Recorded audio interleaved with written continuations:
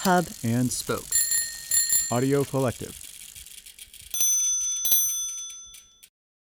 Print is Dead is made possible with the support of MagCulture. Read our online journal, listen to our podcast, and visit our shop to discover why we're convinced print is very much alive. All available at magculture.com. Art directors got fired a lot in those days. It was like musical chairs. The new editor would come in, fire the art director. They'd get a new art director. The magazine wouldn't do any better. Then the editor would get fired. The new editor would come in, fire the art director. It was a sport.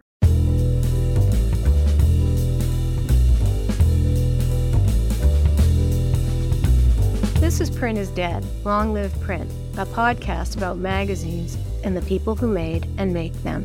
I'm Deborah Bishop. I'm Stephen Heller. I'm Patrick Mitchell. Today's guest, Bob Ciano, is probably best known as the designer who guided the venerable Life magazine into its second chapter, shifting after 5 decades as a weekly to a monthly. But in an era where editors and art directors did not enjoy the downright chummy partnerships we have now, he's known for a lot more. In his career, which continues to this day, Ciano has punched his time card at all of these places.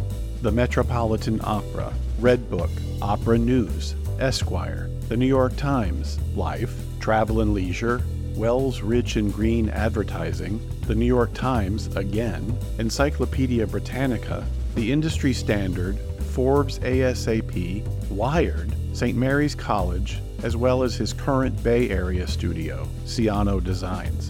And in the middle of all that, he had an entire side career as a renowned album cover designer. Talented and successful, and by all accounts extraordinarily kind, Ciano did not leave all of these jobs voluntarily. As he says in our interview, firing art directors was a sport in those days. Ciano himself has lost more jobs than most people have had. In preparation for this episode, Ciano shared a fascinating artifact from his archive. It's a note from Life editor-in-chief Richard Stolley's monthly column, where Stolley is taking the opportunity to sing the praises of his unsung art department. This is what he wrote. Next to my office on the 31st floor of the Time and Life building is the layout room. It is dominated by a 19-foot counter set 3.5 feet off the floor so you don't get a crick in your back bending over color transparencies. All the ingredients of the stories in every issue come together in the layout room. First, departmental editors, reporters, and picture editors gather there, and we begin to put slides and pictures in a logical sequence. About that time, I turn to somebody and ask, "Will you please get Ciano?" Moments later, Bob Ciano, Life's art director, strolls in. Bob wears a beard and jeans, a kind of uniform of the day among art directors. In every other way, he is unique and one of the best in the magazine business. It is his job to take all the elements and ideas that other staff members have brought to a story and transform them into vibrant, intelligent layouts. The task is not unlike turning a kitchen full of ingredients into a feast. It is no accident that Ciano is a great cook. Ciano has been in charge of our art department since Life became a monthly in 1978, having previously worked at Esquire and the New York Times. He decides which of his associates will design an article or does it himself. The arson story in this issue is his. Fires are hot and colorful, Ciano explains. But because of the conditions, this story had to be shot in black and white. Ciano decided that a symbolic point could be made by literally setting the opening photograph on fire. He put a match to it, and the blazing print was re-photographed in our lab. If we can make a reader feel the heat coming off that page, then we've done something he'll remember, Ciano says. Though Life designers have won hundreds of awards, they toil in anonymity, getting no bylines on the articles they play a major role in shaping. Their reward, as Ciano puts it, is to move readers, to touch their emotions. We'll use whatever graphic tools we can.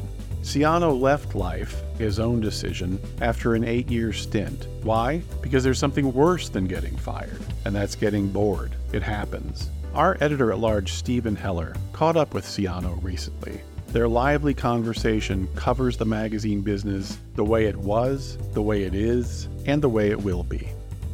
I just want to start by paying homage to my good friend and one-time mentor, Bob Ciano. his name was one of those few that I kept track of as a young wannabe designer or art director, not knowing what either of those really entail.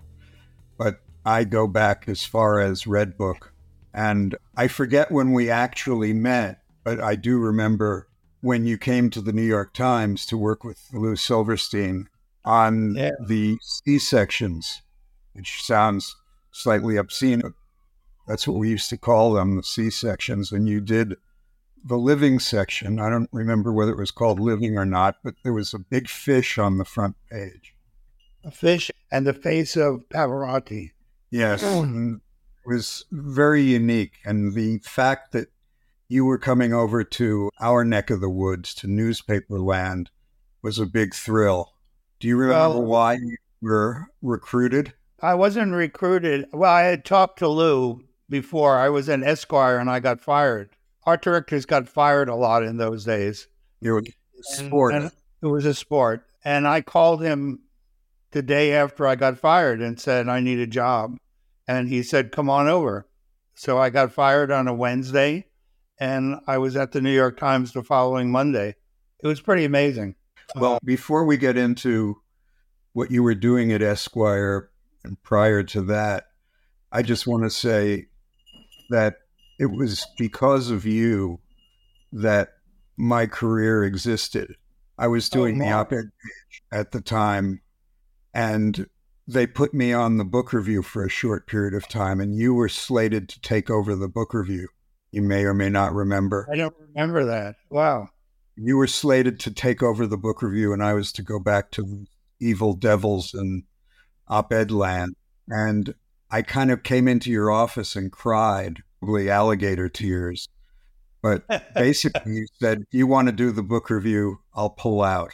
Oh, mine. I don't remember And that that. was one of the most generous things ever done for me, and probably in our whole crazy little industry of print design, magazines, and newspapers.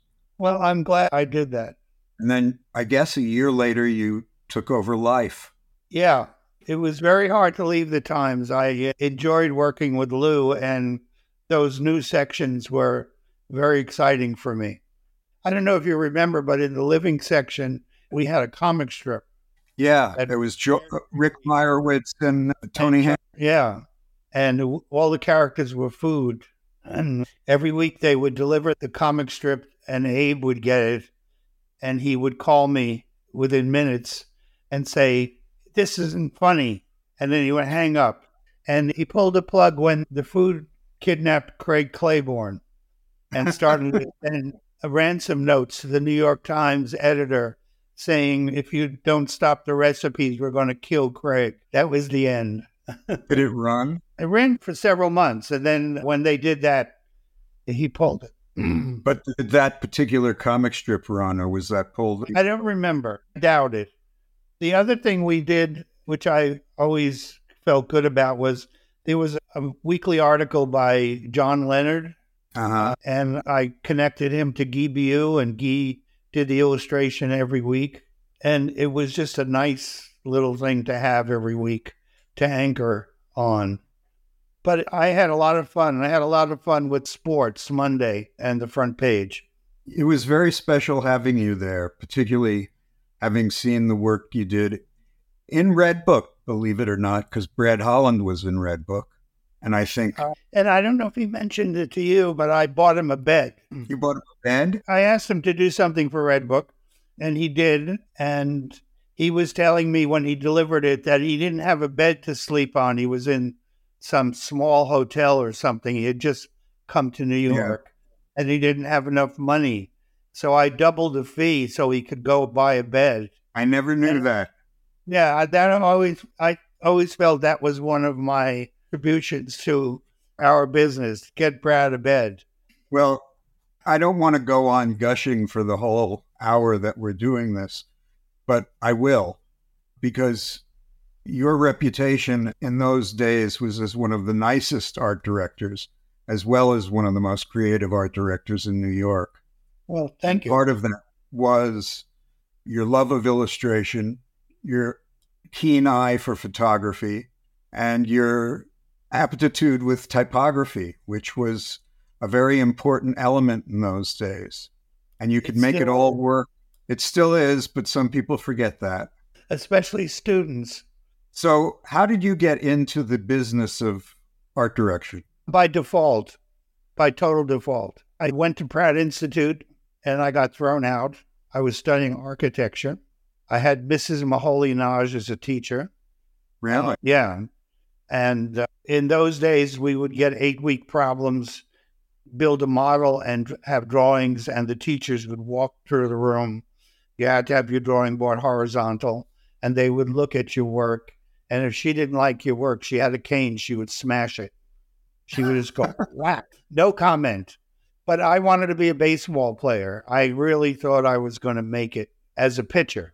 I was on a Sandlot team, and the catcher was Joe Torre. But the bigger thing was that when I was 13 and we moved into a new apartment, the family moving out were the Koufaxes, and I was going to have the same bedroom as Sandy. And I thought that was fate, that I was going to be a pitcher. And as we all know, it didn't happen.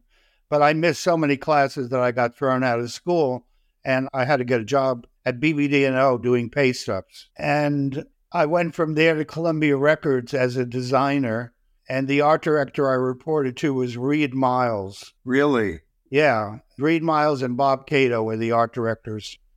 John Berg was the assistant, and I worked there a few years and saw an ad for Opera News. And I went for an interview. I didn't know how to do a magazine. I faked my way into the job, and they hired me. The editor hired me, and it was a days where there was still an engraver, a typesetter, and a printer. And I invited each of those guys together to lunch and said, I don't know how to do a magazine. You're going to have to help me out. Or if something goes wrong, I'm going to blame you. And they were terrific. They taught me how to mix ink, how to set type. I was always on press checks. And we did a weekly. I had an assistant, and we did between 72 and 96 pages a week for 26 weeks. And you did a hell of a lot of beautiful covers, including covers by Milton Glaser. Milton, Stan Zagorski, Urte, the French artist. Oh, wow. Well, what happened was I succeeded a guy named Paolo Leone. He was Leo Leone's son. Pippa. And I never met him, but I found a form that he sent out to artists. And it said, Dear, and a line, we are returning your artwork for the following reasons. And it would say, poor idea, lack of color, wrong size, blah, blah, blah. And there was only one made out, and all of the negative things were checked off. And it was addressed to Alexander Calder, who he, I guess, knew through his father. And I thought, you know, this form is terrible, but this is a good idea. I can ask anyone. And it was one of the most important things I learned. Don't hesitate to ask people, even if they're well known, to do something. And I paid everyone $100 for a cover. And if they wanted 2 tickets to the opera. And nobody said no. I mean, Avedon did portraits. Everyone said yes. Milton did several covers a year. Urte got $100 to do an original painting. Stay at Opera News. I worked 1 year at the old Opera House on 40th Street, and then I worked 3 years at Lincoln Center. And all the while, what I did was I put Opera News, I sent gift subscriptions to every magazine art director I knew of. And Bill Cadge called me and said, would you like to come to Red Book as my assistant? And I did. And that was fabulous. And we did a lot of illustration in the magazine then. John Alcorn, Milton, Bertie Fuchs, Joe Bowler, I mean, maybe 7 or 8, Danny Mafia, and photographers. Like when I was at Opera News, I started working a lot with Dwayne Michaels and Alan McWeeny and Tony Ray Jones. And I commissioned Bill Brandt in London to do 8 pages on the D'Oyly Carte Opera Company for $100. And he did it. As I said, nobody said no. So just listening to you, I'm getting all sweaty and shaky. Just sounds like heaven on earth and the kind of thing that I wanted to be involved in. Yeah, you were doing Screw. That was exciting. But that was a stepping stone. But how did you feel doing all of this? You were kicked out of school, and here you were, top of your profession almost. I was kicked out of school. My family was incredibly upset. My parents never knew what I did, ever. I would explain it over and over. And when I was at Life magazine, Dick Stoller, the editor, wrote an editor's note about the art department. And it said, we have hundreds of photographs. We don't know what to do with them. We call Bob and his art department, and they come in wearing their designer clothes, black shirts and black jeans. And they take all the pictures, and a day or two later, they come back with a wonderful story. And in the process, they won X amount of awards. So I sent this editor's note to my mother, thinking maybe this would impress her, because she was never impressed. And after a few days, I called her. I said, did you get the article that they wrote about me and the art department? She said, yeah. You wear jeans to work? What kind of job is that? And I never tried to explain it again. I just loved it. I still do. I can't get enough of it. So one of the things that I remember of your work back then was it was so cinematic, particularly in Life magazine, which was known for its photography, but not really known for its graphic designery until you got there. That was the way the structure of the magazine had been. And the one good thing when I got that job was I was handed a stack of resumes of designers who had worked at the old Life magazine. And I decided I'm not hiring any of them. All I'm going to hear about is the old magazine. And I hired people who were kind of new to magazines, Mary Kay Bauman, several other people, Carla Barr, and we just attacked it differently. And the editor and the picture editor were very open to doing that. And I had OD'd on Ingmar Bergman and Francois Truffaut, and I was very into movies. Right.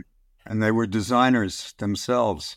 Yeah. I remember I used to go to a place on McDougal Street, the Folklore Center, and I went one Sunday, and there was a sign on the door, and it said, had to close. Shirley wants to see wild strawberries.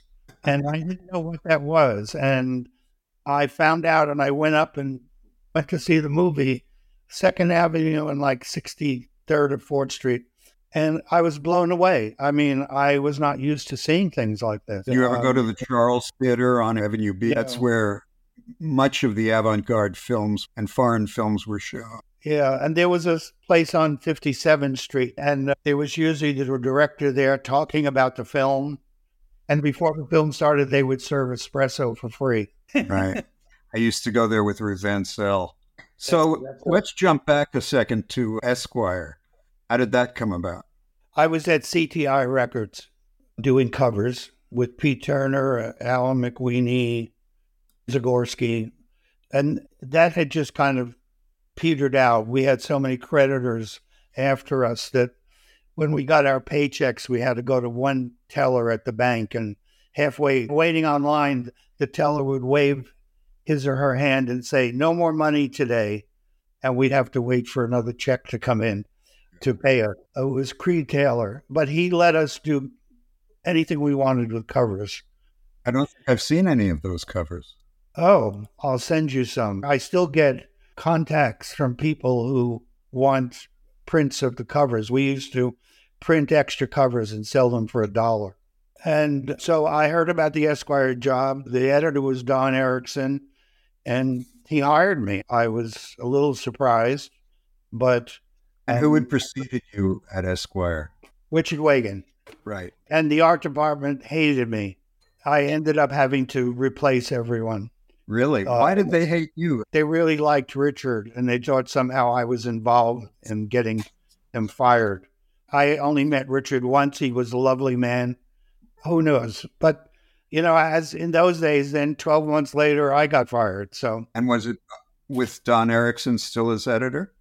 no, I'm trying to think of the guy who fired me. I probably blocked it out.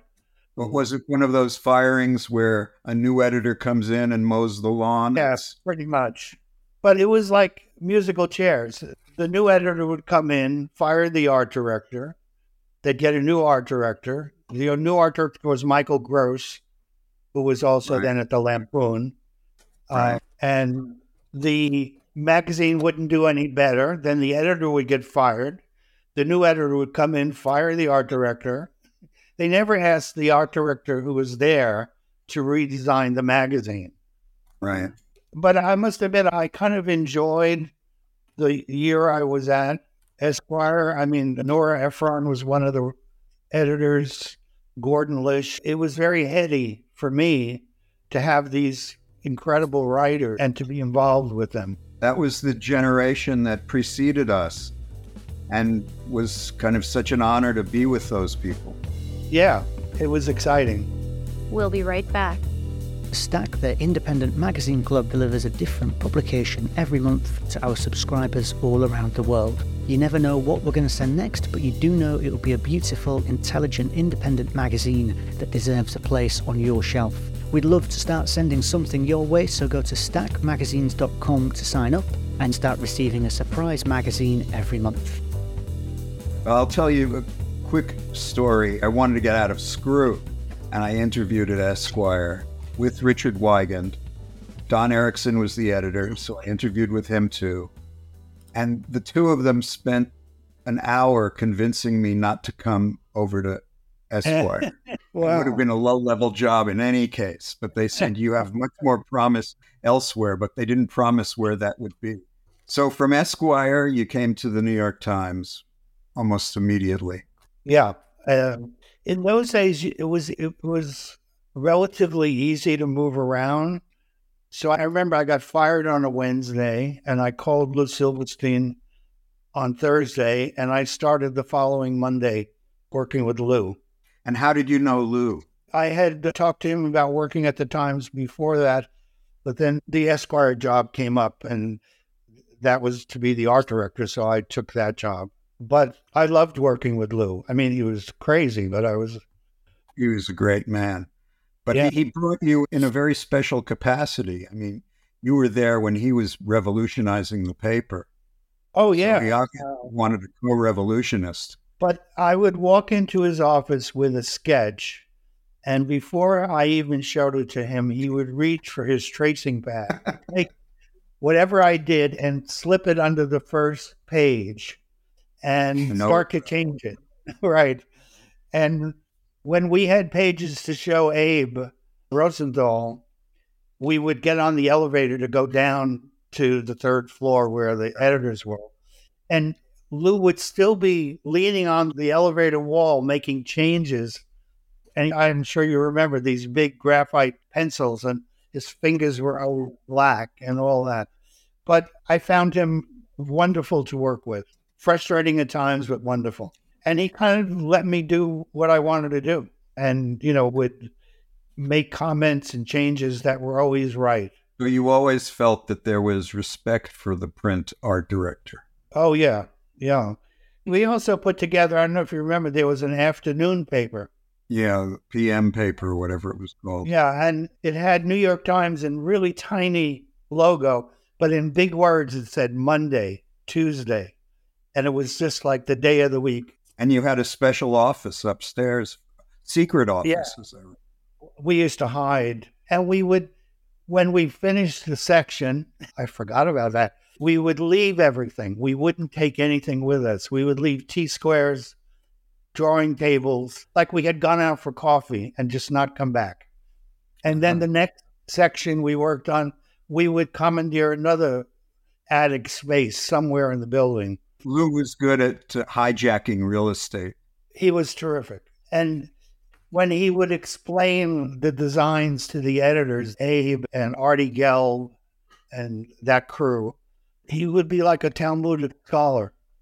I mean, he would talk in these beautiful, you would have to agree with him. Right. But yeah, I loved working with him. So You worked at the Times for about a year? About a year and a half, almost 2. We did all 'Cause the sections. The only one that was done when I got there was the Friday weekend section. Well, that was a radical section at the time. Yeah, and that kind of set the stage for things. That's when Artie Gelb wanted people like Red Grooms to do the front pages. Yeah. I'm trying to think of who was there. Eric Seidman was the art director. Right, he did Week in Review and Travel. And some guy did the book review. I don't remember him. Bob Melson. No. Oh, that me. That me, yeah. But it was a backbreaking thing because with the new sections, we would be there late, especially when they debuted. And I remember that we weren't allowed to pick photographs. The picture editors would pick a picture or two. And during one of the closings for one of the new sections, they were just terrible photographs on the page. And I said to Lou, look at that. We got to change that picture. And I started to go over to the picture editor, and he grabbed my arm and he said, are you going to be here tomorrow night to do this? And the next night and the next night? I said, no. He said, then don't do it. Only if you want to take it over should you do it. And he was right. Well, remember, those were the days we couldn't touch type. Right. You had to look and peer over somebody's shoulder. Had to look at it upside down even. Right. But I remember the day that you announced that you were leaving, and it was a heartbreaking day. Oh. We didn't share an office, but your cubby office was next to mine. Yeah, we were in that. You probably hear me singing Beatles songs. Right. But I thought, this guy is too important to have one of these cubby offices.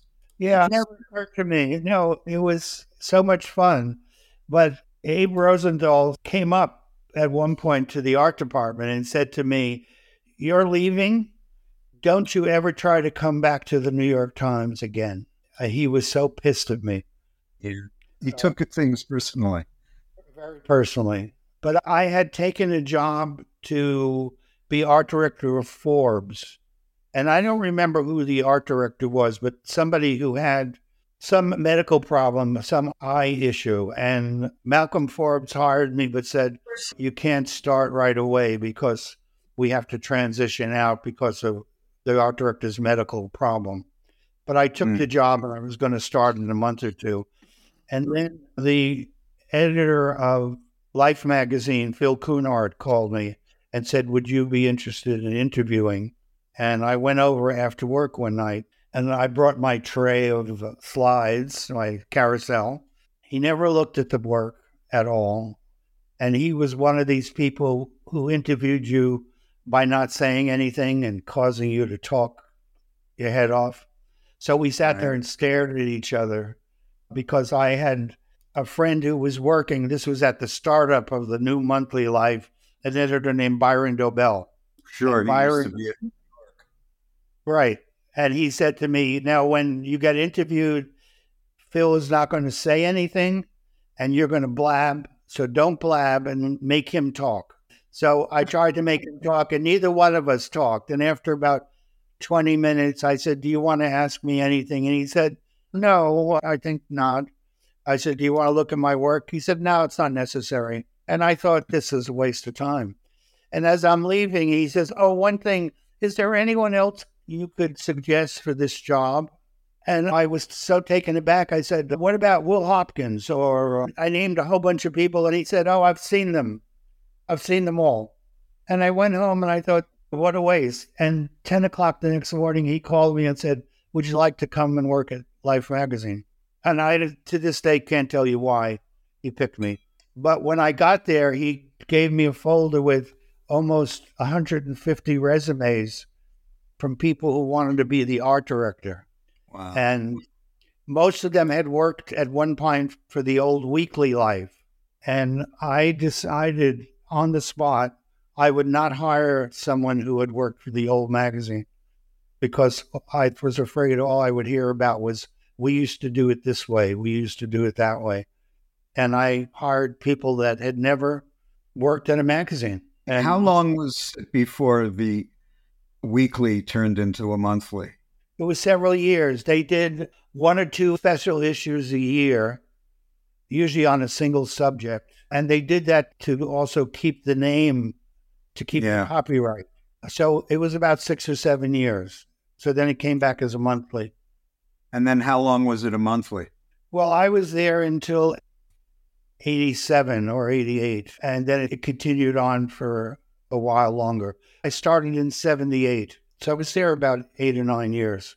I remember when you did take over, there was a lot of anticipation to see how it would change, if it would change, what would change. I mean, by the time it folded, it was full color magazine. It wasn't the old Life at all. No. But it still used type that looked like it came from the same linotype machine. Yeah, we tried to keep a connection. But you made it clean. Yeah. It was clearly a new magazine with an old title. When I think about the magazine, we used to have a minimum of 28 editorial spreads in a row as the middle of the magazine. And if we got one spread less, we would start complaining. So it was really a wonderful thing to work on. And I could call anyone anywhere and say, we want to do a story. And they knew the magazine. I didn't have to explain it. And I remember the editor, Phil Cunard, said to the staff, come up with a picture story idea that you've never seen. And I wanted to do the Emperor of Japan at home. Oh, wow. How naive. We never did it. You have to go through the Imperial Household Agency. And every time we would approach them, they would ask us to do something else. Send magazines, have an editor talk to them, blah, blah, blah. And I was saying to a friend who's Japanese, I was saying to her, I don't know how to get through to them. And I remember we were having lunch and she slammed her chopsticks down and she said, are you stupid? They're saying no. They're not going to let you go into the imperial household and take pictures of the emperor. And I said, well, why don't they just say no? And she said, oh, you're even more stupid than I thought. They want you to go away. This was Hirohito. Yeah. So what were some of the joys of your editorial ideas? What are the ones that you remember most fondly? At Life or in general? At Life. Oh, we did a story on cocaine that I loved. And stories were like 5 or 6 spreads minimum. And a lot of famous people. I remember we did 5 actresses. Reed Miles did the shoot out in Hollywood. We done one with Joan Collins portraying famous women in history. And she and Reed just didn't get along, and she was always screaming at him and threatening to leave and so on. And then we did a lot of kind of gritty street stuff, which I really enjoyed, on news stories or aftermath of the news. There are just too many to specifically remember. A segue question is, among the magazines you worked for, you hired lots of designers. You worked with a lot of people, and many of them became designers in their own right. Can you talk about a few of those people that came through your school of Ciano? Well, I always thought that people should stay like 3 or 4 years and then they should leave. I didn't fire them, but I thought if I'm doing my job right, they should want my job. And since I wasn't going to give them my job, they should find other places. So Mary Kay Bauman was one of the best hires. She went on to do Geo, and then she and Will Hopkins married, and they did American Photographer, and then they did American Craft magazine, which I thought was fabulous. Carl Labar went on to do Connoisseur. Charles Pates went to a catalog company and redid all of their stuff. He started a music site. It's called Pates Tapes. That's still around, and it's just fabulous if you don't know it. He used to give out mixtapes to everybody, and this transitioned to an online equivalent of mixtapes. So there are maybe 100 or 200 subjects, and it's free. It's fabulous.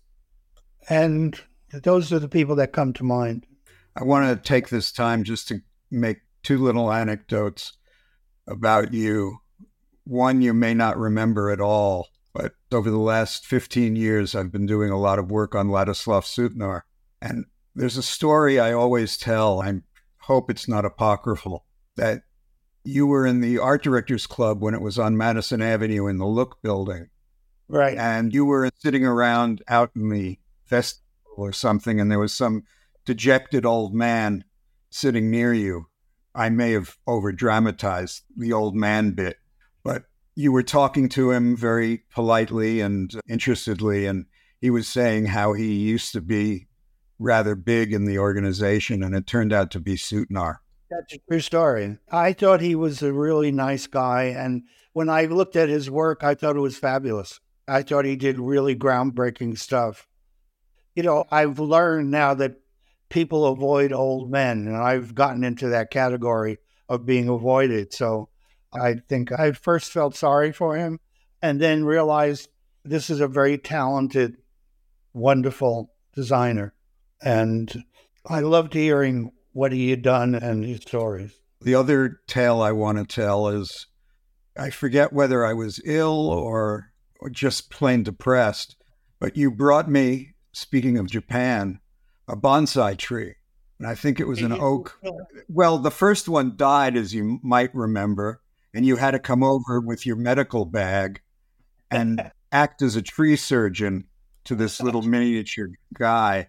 And that stayed alive for a few months, and then I didn't have the heart to tell you it passed on. Oh, I still grow them. And also, when my son was born, you sent us a care package of Bob Ciano's jams and spaghetti or meatballs, which, well, for those who never received them, are beautifully packaged and hand calligraphed labels. Well, I still do that. So you're on the jam. We'll be right back. Print is Dead is made possible with the support of Issues Magazine Shop. Much like this podcast, we exist to celebrate the people and projects keeping print alive. We sell a mix of independent and commercial titles from around the world, shipping globally from our retail shop in Toronto, Canada. Visit us online at issuesmagshop.com. Print is Dead is made possible by the support of the Society of Publication Designers. The SPD powers the future of visual storytelling, setting the standard for editorial excellence and shaping the future of visual culture. For more information, visit spd.org. So, back to magazines. I didn't realize that you had become creative director of Wired in 2005. How did that come about? When I came to California, it was for Encyclopedia Britannica. I had moved to Chicago, and then Chicago, we were opening something called Britannica School. We were going to do online learning, and they decided that the office should not be in Chicago where the book division was, and it ended up being San Francisco. So I came here, and about a year into it, we all got fired. There were 50 of us. The whole office got fired, and I got a job at the Industry Standard, a weekly magazine. And the first year I was there, we had 8,000 pages of advertising.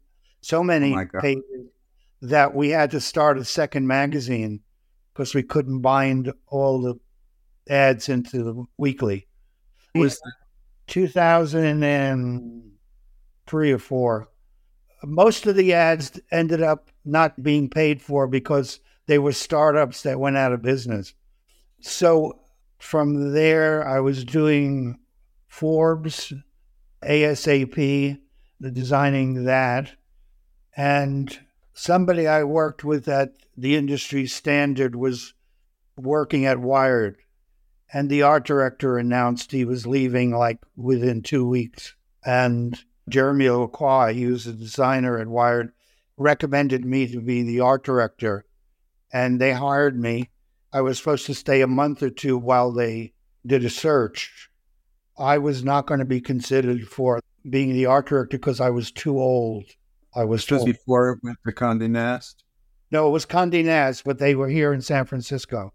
The 2 months ended up being a year there. And I had a great time. I loved being there. I loved the magazine. And a year later, they hired somebody and I moved on. Did you see any irony in Mr. Print working on a print magazine called Wired? Yeah, I did. But I didn't let it get in the way. So what happens after Wired? You're in San Francisco. The next I hear of you is that you're teaching. Well, I started teaching at SVA when I was still in New York in the 60s, late 70s. I was teaching a class with Ed Lee. He was a designer at Columbia Records with me. And we co-taught a class. And then I taught at NYU and I taught, a lot of places. I've always been teaching. Always magazine design? Yeah, I did classes on typography. I did classes on just thinking. It didn't have to be magazines. It could be, how do you come up with good ideas? So after being at Wired, I went to work at St. Mary's College as their creative director. And that was doing their magazine. They really wanted to upgrade their magazine. I did all the campus signage. I did the letters going out to donors to raise money. I did uniforms for the basketball team. And that was fun. I enjoyed that. But after a while, I get antsy and I want to try something else. You've been antsy a lot in your life. Yeah, I once made a list, and it's like about 22 or 23 places that I've worked as an art director. I must admit it was easier to move years ago when I lived in New York. People were switching off all the time. Things seem much more static now. And as I've gotten older, I don't get calls from people looking for art directors. So I've morphed to just being, but being a teacher and doing freelance. But strangely enough, freelance has been very busy. Very busy. Since COVID or before COVID? Before COVID. So currently I've got 2 books going. I've been doing music videos. Wow. And magazine redesigns. All out of your Ciano Designs studio. Yeah, this room. All out of this room. Before COVID, I had 2 people in the dining room working, but now we do it long distance.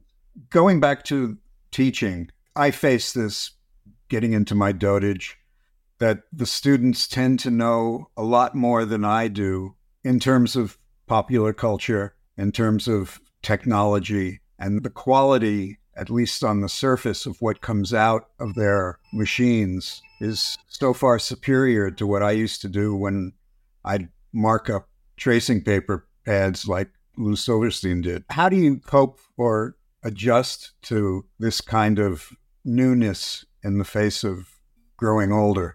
I push back against it. I make them sketch on paper. They think I'm, ancient, but I'm more interested in their process than I am in their finished work. Mm-hmm. I spend a lot more time making them do thumbnail sketches, pushing their ideas to past where they want to go. And I'm always preaching that it's better to start way out in an uncomfortable place. You can always bring your design back, but it's very hard to start conservatively and then push it out. So I make them sketch a lot, and we talk about the idea more than the finished art. And they're all working on their tablets, and I think it's restrictive.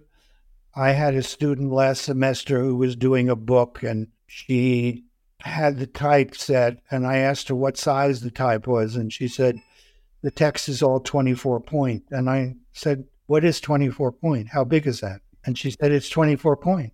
And I realized she didn't know what a point was.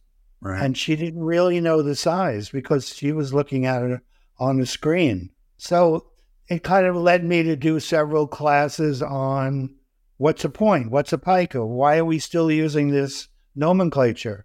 That you can use type as a visual element, a design element. It can be the only design element. Don't just throw in some type. And the students tend to resort to, I'll do hand lettering because they don't want to deal with points and picas and Bodoni or whatever. So I kind of force them to do that. And I also teach them calligraphy, how to take a pen. And I just sadly saw on the paper a few weeks ago that David Goines, he was 77. and we were scheduled to go to his print shop every semester. I took a group to his shop. But I think it's important for the students to explore, and it's too easy in Procreate to get the same old answers over and over. And it's just not good enough. Do you see that as the rule? Because I see as certainly as an exception to the rule that students are interested in hot type, hot metal, letterpress, silk screen, things that they are interested. I'm not seeing that here. I'm not. I mean, I introduce it in the class because I teach a class on typography and design for illustrators. And at the beginning, they're not interested, but by the end, I hope they are. And one of the nice things, and I don't know if you've come across this, I'll get an email from a student who I had maybe 5 years ago who'll say, it's now sinking in, the stuff you told me is now making sense. It didn't make sense when I was a student. And that's always gratifying. You always get 1 out of every 20 that will do that. That's a pretty good ratio. It's a pretty good ratio. I still try to push illustration. I have no problem with photography, but I don't think illustrators are being used enough. And I think they bring something to the table that photography doesn't particularly do. How do you feel that the students have changed in the last 10 or 15 years? I don't know if they've changed as much as I've changed, or maybe they've changed and I've stayed still. They seem too quick to settle on an answer. And the exploration part doesn't seem as emphasized as much as I think it should be. They're very interested in the surface of what things look like, but there's no surprise or depth. They're very adept at polishing things, but I don't think they spend enough time thinking about things. So I play opera for them, introduce things that they're not familiar with. I show them work of illustrators that they never heard of because they're from 30 years ago. So I'll show them the work of Guy Biou and they don't know who he is. How could that be? So I make each student do 5 minutes on somebody whose work they like. And last semester, one student did 5 minutes on Mobius, which was a surprise. So we talked about Mobius, and then we talked about Tintin, and then I showed them Guy Biou's work, and they loved it. And I said, would you like to meet him? And we did a Zoom with him for 2 hours. Wow. The only good thing about, for 2 years we were doing Zoom classes only, was that I was able to get people from all over the world to talk to my class every week. I had somebody dialing in from somewhere, people they wouldn't see. So from Italy, from Japan, from South America. It was great. So I want to end with 2 questions. I'm working on a piece based on the old Fisk advertisement, Time to Retire. Remember that little boy holding a tire around his nightgown? And of course, it's related to me and others like me who are wondering if designers ever retire or just fade away like old soldiers. What do you think about that? I think we're old soldiers. What would I do? I don't play golf. This is too much fun. As long as I feel like I can do things, I don't apply for jobs anymore because once they see my resume, they know I'm too old. But as I said, there's turned out to be a lot of freelance out there. And as long as I feel like I can still do the work, I'm going to die in my chair. I have this video interview with Saul Bass that somebody did. You may have seen it. But at the end of the interviewer says, "Are you going to retire, Saul?" And he said, "Are you crazy? I'm having too much fun. Why would I stop work?" And I feel the same. As long as I feel like I can do it, I'm going to do it. It's great. So the last question I have, is print dead? No, it's just different. I think things are morphing all the time. And I don't know if print has to be print in a traditional way anymore. I think one could do a magazine in all different forms. And that's the exciting part. I try to avoid telling my students, this is the way we used to do it. Nobody cares. How best to do it now with the tools we have now? And we could call it anything we want. Exactly. Magazines or books have come in many forms over centuries. They're not going away. They are always changing. Is there going to be a Life magazine again? No. Do we need one? Probably not. But there are ways to tell stories, and there are ways to present information that can be special and can be memorable. And we just have to find those ways and be willing to try things. You can see Bob Ciano's portfolio on our website at printisdead.co. For more information on Ciano, or to beg for a jar of his homemade spaghetti sauce, shoot him an email. If you'd like to connect more deeply with our guests, be sure to visit our website where we have complete transcripts of all our interviews, along with portfolios, archival photos, links, and other great information. Visit longliveprint.co/interviews for more. In other news, we've got swag. Yep, you can get Print is Dead merch on our site at longliveprint.co/shop. All purchases go directly to supporting the podcast. Check back often. We're adding new stuff all the time. And finally, make sure you subscribe to our newsletter by using the form on our homepage. It's the best way to stay up to date on all of the Print is Dead news and to receive advance notice on the latest episodes. Print is Dead, Long Live Print is a member of the Hub and Spoke Audio Collective, a nonprofit association of audio storytellers dedicated to promoting and sustaining high-quality independent podcasting, including The Lonely Palette, the podcast that returns art history to the masses, one object at a time. In the most recent episode of The Lonely Palette, host Tamar Avishai takes on an iconic pro-choice image by the artist and activist Barbara Kruger and explores how, for all its directness, it might not be as straightforward as it seems. Sometimes the best political art is the art that makes you think for yourself. For more, visit thelonelypalette.com or listen wherever you get your podcasts. Print is Dead, Long Live Print is made possible by support of listeners like you. If you'd like to contribute to keeping the podcast going, there are 2 easy ways. 1, become a sustaining patron by making a monthly donation, or 2, make a one-time donation in the amount that works best for you. Visit printisdead.co/support for more information. Print is Dead, Long Live Print is a production of Modus Operandi Design. For more information, visit our website, printisdead.co. Or if you're an optimist, longliveprint.co. Follow us on social media at printisdeadpod. Please give us a like and a review on your favorite podcast app. It really helps. Thanks very much for listening.